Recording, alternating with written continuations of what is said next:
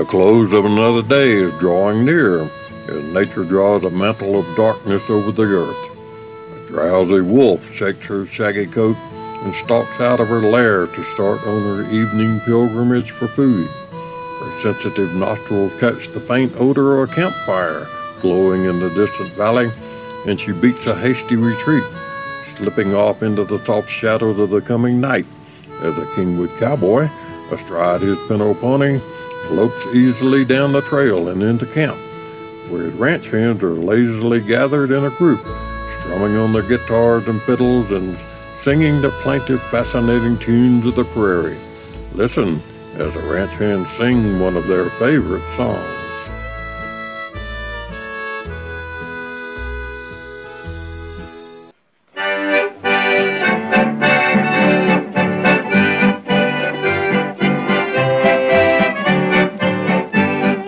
Jim crack corn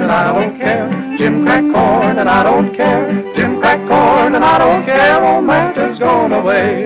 When I was young, I used to wait upon old master and hand him the plate. Pass down the wine when he got dry and chase away that blue-tailed fly. Jim crack corn and I don't care. Jim crack corn and I don't care. Jim crack corn and I don't care. Old master's gone away. One day he wrote all about the farm. The flies so numerous they did swarm. One chance to bite that pony's thigh, and the devil take that old blue-tailed fly. Jim crack corn and I don't care. Jim crack corn and I don't care. Jim crack corn and I don't care. Old master's gone away. Well, they buried him beneath a simmon tree. His epitaph and ought to see.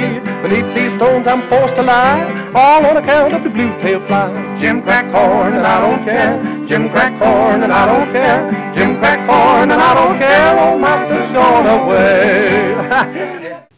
Well, partners, thanks for stopping by our campfire for this episode of the Kingwood Cowboy and his ranch hands. And remember, until our trails meet again, always ride in the direction the horse is going. Adios.